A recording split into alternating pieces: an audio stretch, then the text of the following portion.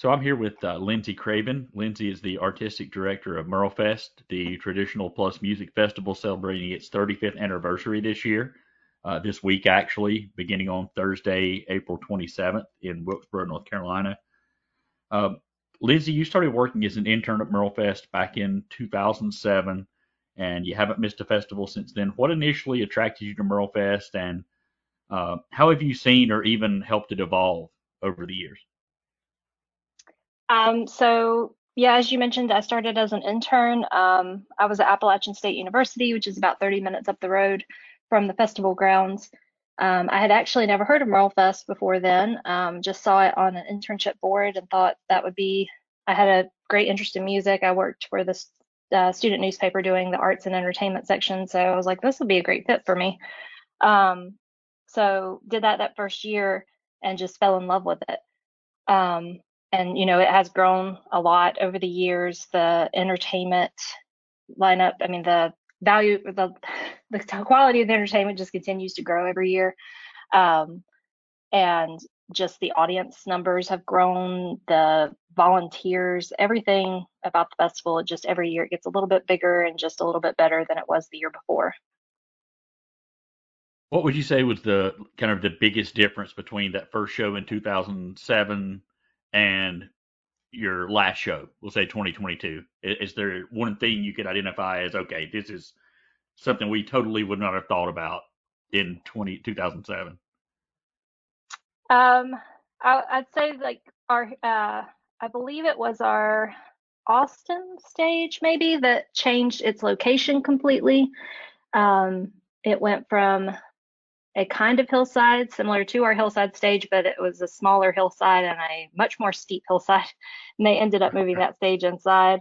Um, and then I don't know. I mean, everything's probably a little different than before, but just the the quality grows a little bit every year. We learn how to do things bigger and better, and improve both the artist and the audience's experience. So we've made little changes over the years that just result in big changes overall. So, as artistic director, are you the sole determiner of which artists are booked? Like, and it probably happens further in advance than this, but like a week from tomorrow, when it's May 1st, 2023 is over. It's time to decide who's going to play 2024. Like, what does that look like? Is there like is it just you with a big stack of CDs in front of you, and you're like, okay, who's going to be next year? What does that look like? So yeah, we're working. I mean, we're already working on 2024 now. So that process is forever ongoing. But there's a small team of us. We have a group of people that's across the board on our Merle Fest committee that kind of weigh in and give us their suggestions, both from non-programming backgrounds and the ones that have gone through the process before, to just kind of give us their thoughts and what do they think people will like. And many of them are local and have grown up in the area, so they know the local audience really well, so they weigh in. Um, and then there's a group of us, a smaller group of us that kind of narrow it down after we've gone through all of our options. We check in with our agents at the various agencies and get their pitches for the year. Um, I go to conferences throughout the year. We go to IBMA in Raleigh. We do Americana Fest in Nashville, Folk Alliance in Kansas City, and then various other places that pop up along the way. I go to shows throughout the year, and anybody that rolls across my inbox or that I see online that I think might be a good match, go try to catch them live and see what their show looks like. And then, we just look at our options and, start balancing out what will make a good balanced lineup because it's traditional plus, so it leaves us a lot of leeway, but we do try to get, a good balance of different genres of music so we're hitting everybody's taste that come to the festival. So it's a process, and we kind of have formulas on how we do things that work well for us so far. So we kind of follow those, and then every now and again we get those things that pop up that are just we find a way to make it work. It might not have been in our plans initially, but it's too good to pass up, so we make it happen.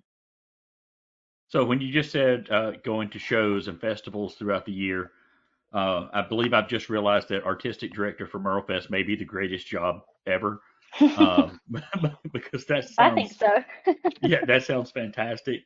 Um, one thing that just kind of occurred to me that I've always wondered about music festivals, and I go to a lot of them, all different genres, but I've always kind of wondered, how do you figure who gets like the headlining slot? Like, because I'll sometimes you'll see a music festival and you'll think, well, wait a minute, I think this person should probably be on at 9. Why is he opening for this person? Like, I think I've just always been curious on how does that work, or is that predetermined in some way by the management or something? It's kind of a variety of things. Sometimes, the artist requests a specific time frame. They don't want to do the latest spot. It's just later than they prefer to be on stage. So we try to work with that. We base it off, general ticket sales. Who's the biggest ticket seller? That's who's going to close the day, but it doesn't always play out that way.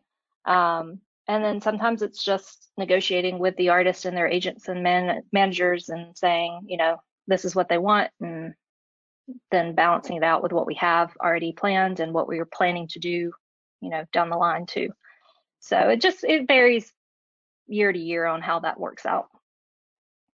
Yeah, kind of speaking of tickets, and I know you're talking about general ticket sales, but like, as far as just for Merle Fest ticket sales, is there any way to measure things like, okay, we know this artist will probably generate this many tickets for the festivals, and kind of getting a little more broadly out there, like aside from, obvious, the audience reaction, do you do any kind of like follow up market research or anything of, okay, this person was really, really good and we got a lot of positive feedback? I've just kind of been curious about that too, of, how you gauge that, and who you may invite back and who you may think, well, maybe they weren't such a great fit after all. How do you manage those things? Well, we have audience surveys that we send out, both in person, and we send them out digitally afterwards as well. And we've got them in our app, so that the audience who's there can weigh in and let us know what they liked and what they didn't like. And within that, there's suggestions on, what artists do we need to bring, and they're welcome to put in, the artists we've already had, which we often get. We get a lot of bring this person back. We need to see them again. We really monitor our social media a lot and see what people keep asking for. We look at that. We usually send out at least a couple posts a year where we're asking people what they want to see. And then, after the festival, we look and see what got a lot of attention. When we post pictures and live videos and things like that, we can see the feedback that's happening on those. And if we get a lot of buzz around a certain artist, we make note of that. But yeah, they should probably be on the list to come back again in the future. And then we just look at the audience while they're performing. We've had some artists that didn't necessarily make a big buzz when we announced them. I mean, people were excited about them, but they really just resonated with the audience live. And that just really got tons of feedback that, oh, you've got to have them back. So lots of, as always, like with all of my answers so far, it's just kind of a lot of different variables. Um, Yeah, but those are the key ones. A lot of social media these days. just an artist that I saw last year that I really wasn't really on my radar was Leanne Rhymes, and I thought she put on a Hmm. phenomenal show, and I thought the crowd was eating it up. So that was, to me, that was one of those things where it's like, well, I did not see that one coming. Did you? Yeah, I Did you think get that, did you get a lot of good feedback on that in general? yeah, we got a lot of great feedback on her. She had such an energetic show. And I Yeah. think that's what it is just most of the time it's people haven't seen their live show. They know who they are. They might know their music fairly well. And especially with someone like Leanne, who's been around since she was what, like 10, 11, 12, somewhere in there. So she's been on the radar for a long time. But a lot of people haven't caught her live, so they didn't really know what to expect. And then she was just dynamite on that stage. So that makes a big difference. And, our audience really loves a great, live stage show. So that always is something we pay attention to. And I think it really changes audience opinions, from when we announce the artist versus when they actually get to see them live. So when you're reaching out to an artist as opposed to being pitched, what's your biggest selling point to, hey, we want you to do this Merle Fest. What's your kind of basic pitch, your biggest selling point? I think it's just the historic nature of the festival. We're going into our 35th year this year, so we are established. We have a great track record. We have artists who love us and who join us every year that are well established in the music industry. And we just have, I feel we have a great reputation. And we just try to get that across. Um, we are a fundraiser, and I think that's a big selling point for us. Of course, being affiliated with Doc Watson does not hurt. And we always make sure people are aware of that. But the fact that we're a fundraiser for Wilkes Community College and that we're supporting our community, we're supporting education in our community, I think that also helps let the artists know that it's more than just playing a concert. You're actually doing some good for a community, especially a smaller rural community. What are some of your specific criteria, and do you have any deal breakers? Like I can't imagine. I don't know if you know who Wheeler Walker Jr. is, adult themed artist. I can't imagine him playing Merle Fest. Do you have any like? Are there any hard and fast lines of yeah, this is not going to cut it, or what does that look like as far as your general criteria? Yeah, I mean, they have to be able to perform a family friendly show. We are family friendly. We are strict about that.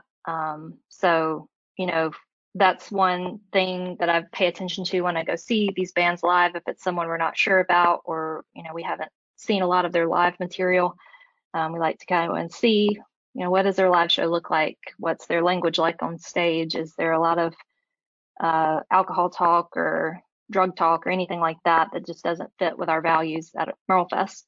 And, if there's a little bit of that, we have a conversation of, we're family friendly. Can you clean up your stage show, to fit this type of audience? Because obviously they play lots of different places. So that's not something they have to think about everywhere they go, but they're capable of doing it, a lot of them.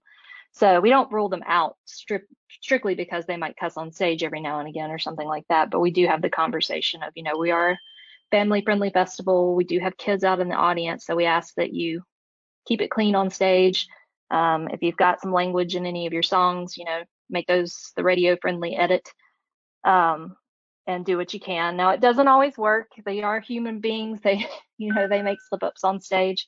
But that is something we do try to address and make sure of. And if there's a doubt that we can't manage that and we can't communicate that to them and get them to honor it, then usually that will result that we wouldn't invite them. But other than that, we've got a pretty broad range of genres, so there's not a lot that rules it out. I mean, obviously, we don't do a lot of pop music or rap, but generally just about everything else falls into traditional plus. So we've got a good broad range of music. So that doesn't really rule anybody out.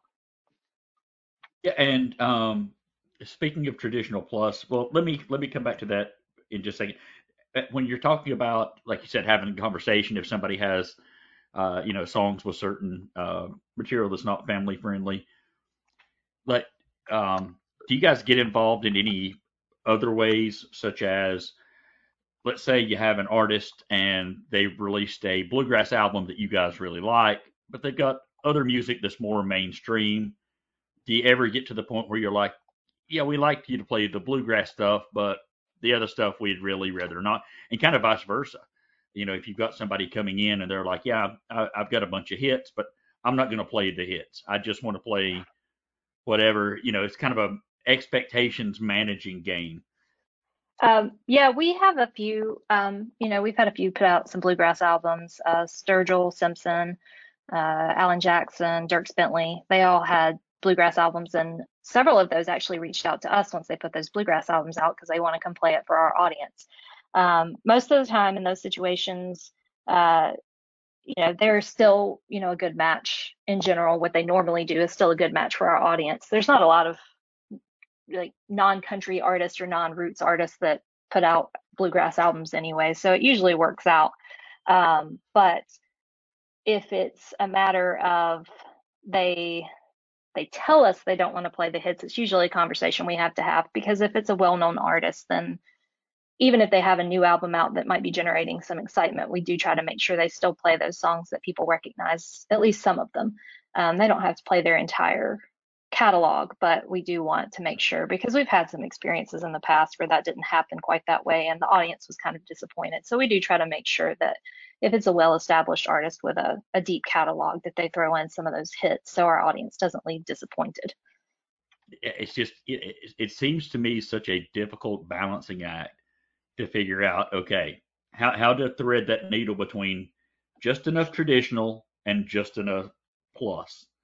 Um, I mean, it almost I can in my mind I envision you with a big board, and you're like, okay, these are the traditionals and these are the plus, and let's make sure we don't have too many on either side. What does that kind of look like in reality? You're not far off. It's not necessarily a board. It might be a spreadsheet on my computer, but it's, I'm a visual person, so I usually do kind of plan it out in front of me and look and see. A lot of artists these days fall into multiple categories. So there's a lot of crossover there as well. It's not as hard as it may seem, um, but we do look at it and break it down by genre. All the different areas: country, blues, rock, bluegrass, old time, dance, because we have a dance stage as well. So we factor in some dance areas as well. And then, all those other Americana. So we've got lots of different genres that we look at, and we try to give a nice balance of each on each day, not just, okay, we have this at the festival, but we try to make sure we have a couple of them and it's spread throughout the weekend. So you don't have to be there the entire weekend to see a genre that you might like. As far as once the artists are here on site, especially an artist who may stay for a day or two.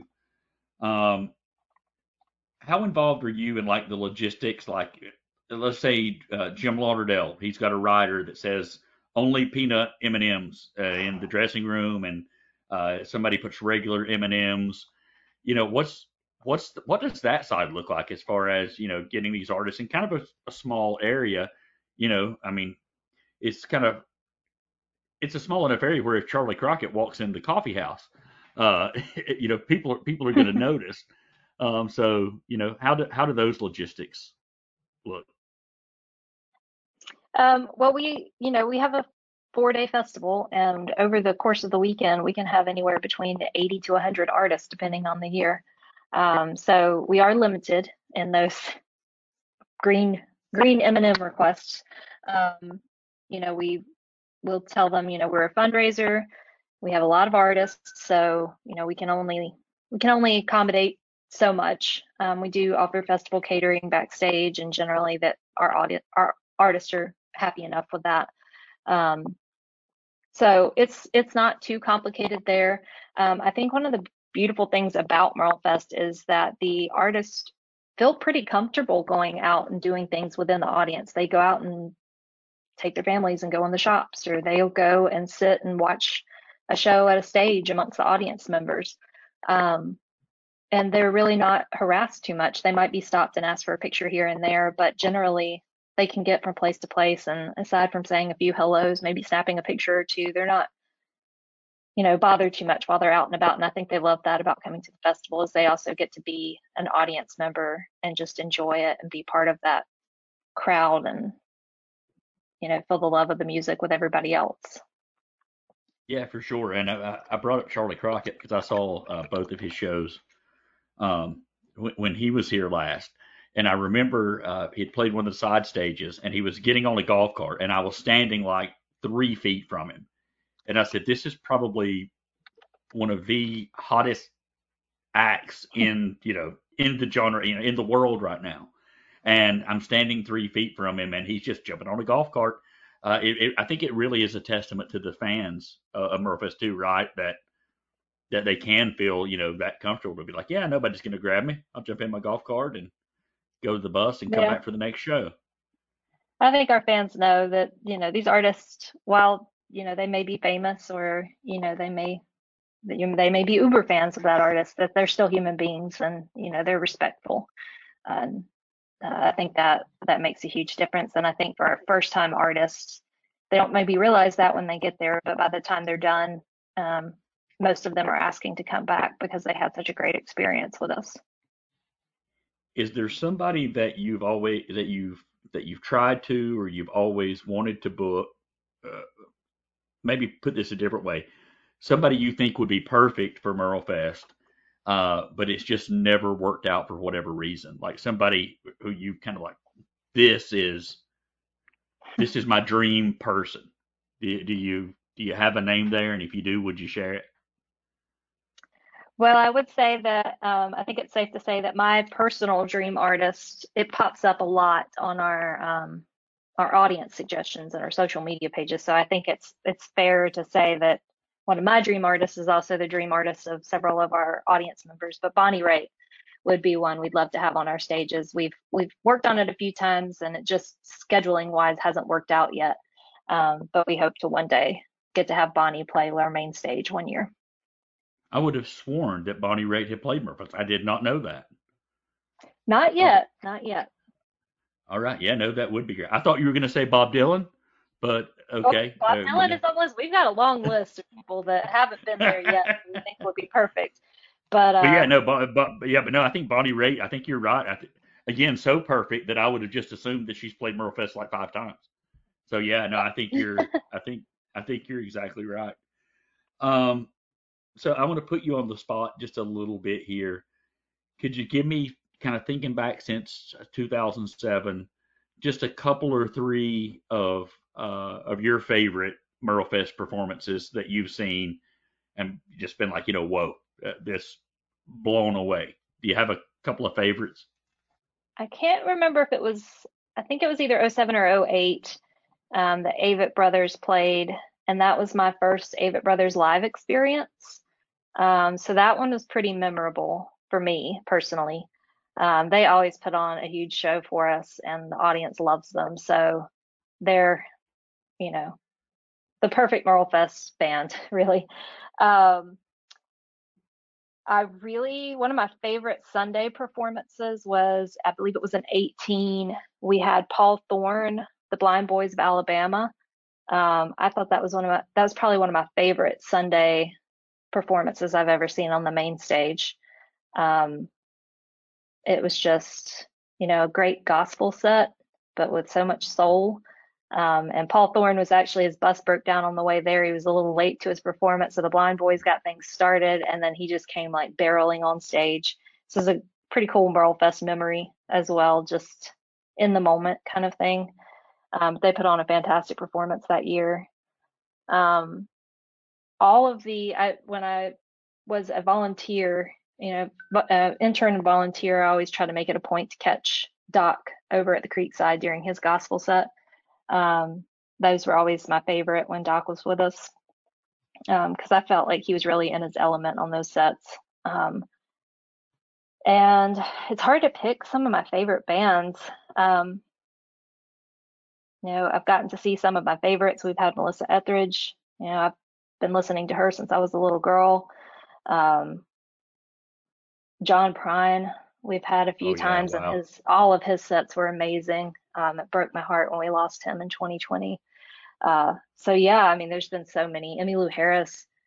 I've gotten to see some amazing legends that I might not have got to see otherwise, thanks to my role at the festival. So 2023 kicks off this Thursday. I'm really excited for Thursday night. I feel like Thursday night is it's quickly becoming one of the bigger nights. You used to, and this may be just in my mind as an observer. Because things don't open up until Thursday afternoon, but the Thursday nights are getting really good. This Thursday it's Little Feat, Joshua Walker, and Brothers of a Feather, which are the Robinson brothers from Black Crows. Mary Morris is going to be there Sunday. Over the weekend, you've got the Avits, but that Marin to me Saturday, by those. the way. Sorry. Oh, sorry, yeah, Saturday. Sorry, Yeah. but yet like to me that Thursday night, like Little Feat, Josh Walker, and Brothers of a Feather, that's a pretty epic Thursday night show, right? Yeah, we think so. Yeah. So like what? And, So and we have even Tommy besides, Emmanuel playing before Little Feat yeah, too. So exactly, yeah. exactly. So which of the kind of the bigger name acts or the better known acts are you most looking forward to seeing here in 2023 as a fan? And who's somebody that's maybe more under the radar that you're excited about and you hope people check out? Well, personally for me, I guess I'm most excited about the Brothers of a Feather, the Chris and Rich Robinson Yeah, duo of the Black Crows. I've not seen the Black Crows or the Brothers of a Feather arrangement live, so I'm excited to see them. That's a lot of music from my childhood. Um, and Tanya Tucker, this will be her first yeah, performance, and also the first for me to get to see her live, and I'm excited for that one. I think she's got tons of buzz, and I'm excited to see what she's doing now. She's got a new album that's coming out soon, so. Uh, Lots of cool things with her. And then having Nickel Creek back. We haven't seen them in so long. So I've heard some amazing things about their new stage show. So I think that's going to be a really fabulous show on Sunday afternoon as well. As far as acts that might not be as recognized, Miko Marks has got a lot of buzz. I hmm think that she's going to blow some people away this year. Um, Brothers Comatose has played with us before, but it's been, I think, maybe since 2016. But they put on a really cool live show, and I think people are really gonna dig their sets. And then some great female artists. We've got Allie McGurk. She's kind of got a little bit of a bluesy aspect to her. B. Taylor, great keyboard piano player, kind of upbeat. She's gonna do the cabin stage before the Avett Brothers, and I think that's gonna be just a fun night of music between Marcus King and then B and then the Avett. So this is gonna be a really upbeat, fun night.